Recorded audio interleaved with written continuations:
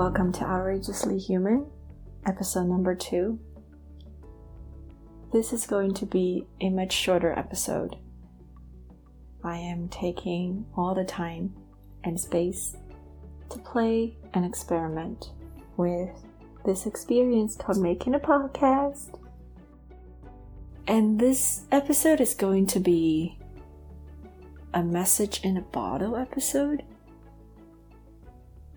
It feels strange in a way to start something like this podcast at a time when so many things are being closed up, in a time like the end of year when a lot of us are sorting and organizing what we want to keep and take with us forward into the new year and what we want to leave behind.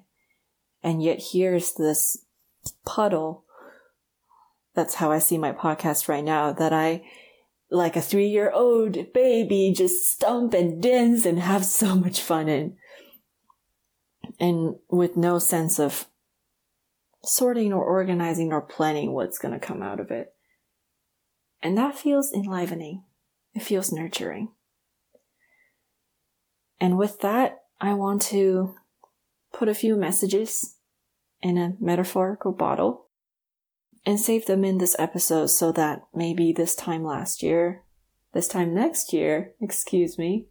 this time in a few years, I can come back, open it up, and see how I would feel reading them then. So with that said, I have 2 messages for this little bottle. The first came to me when I was listening to a Tim Ferriss podcast. One of my favorite shows, if not the favorite show of mine in the podcast world. In that episode that I was listening to, Tim and his guest, Kevin Rose, were talking about how AI could potentially change the future of art. Well, they talked about it more like it's a surefire thing, that artificial intelligence is going to change the landscape of artists, of publishers, of writers, filmmakers, in all area.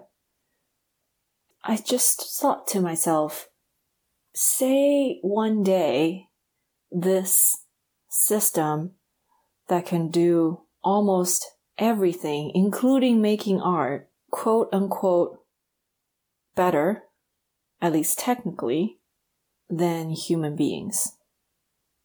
Why the hell am I still doing what I'm doing? Or at least, what am I going to do then? Like, what would I be doing anything for if I still choose to be an artist? And I already know the answer is yes, I do. And I decided to, at least for now, land on this idea. And to me, it feels more than an idea. Maybe a mantra, that I'm in it for the experience.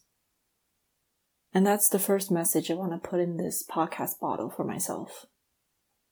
That I have no idea what kind of world I'll be living in when it comes to who's going to be making art, whose art gets seen, what kind of art gets made, what kind of art gets turned into NFTs and make money, what kind of artists became headlines or earn prestige. I have no idea about any of that. And I have a pretty good idea that I most likely will not be the best in anything that I do when there is a system that can always outdo me, given the right algorithm, given the right ways of measurement.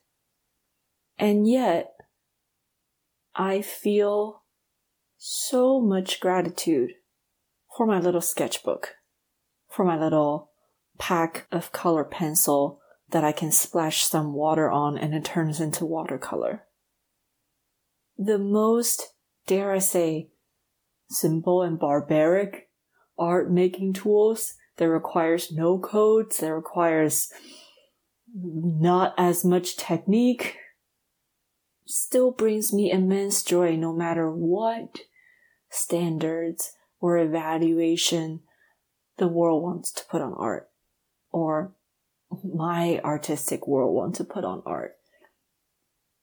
And I just get joy from the simplest act of feeling my color pencil in my hand and gliding on paper, and some shapes and colors come out of it, and there's a sense of vibration, a sense of buzz that I feel as I glide my hand on the paper, and there's texture I feel, and there's this curiosity of not knowing where my hand will want to go next. And there's the thrill of every time a color comes out better than I ever could imagine. I'm in it for that. I'm in the making of this podcast. I'm in the making of my drawings. I'm in the making of my coaching for the experiences, those moments that I get to sense, that I get to feel alive, feel beauty, sadness, elation, anger. And I dearly hope that that's the message that will float back to me time and time and time again. And the other line I want to inscript on that paper, metaphorical paper, is actually a quote I read from Young Pueblo. A friend sent this quote to me just the other day, and it stopped me in my tracks, where he said, "The energy for 2023 is supporting your peace by not becoming extremely busy. Give your time to what matters most, and repeatedly let go of the rest."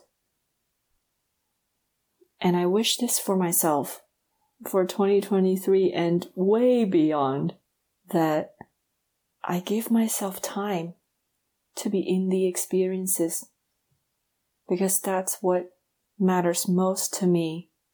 And truthfully, that's what I want to matter most to me. Sometimes, more than sometimes, I forget. And I wish for myself that every time I remember, I let go of everything else. Because just standing here in my little apartment and recording this message in a bottle makes me feel alive. And that's what matters to me. And I hope one day when you or I come back to this message, we listen and smile and look at all the things that we got to experience. And know that just by having experienced them, we got what mattered most to us. That's it for this little episode. I'll see you in the new year.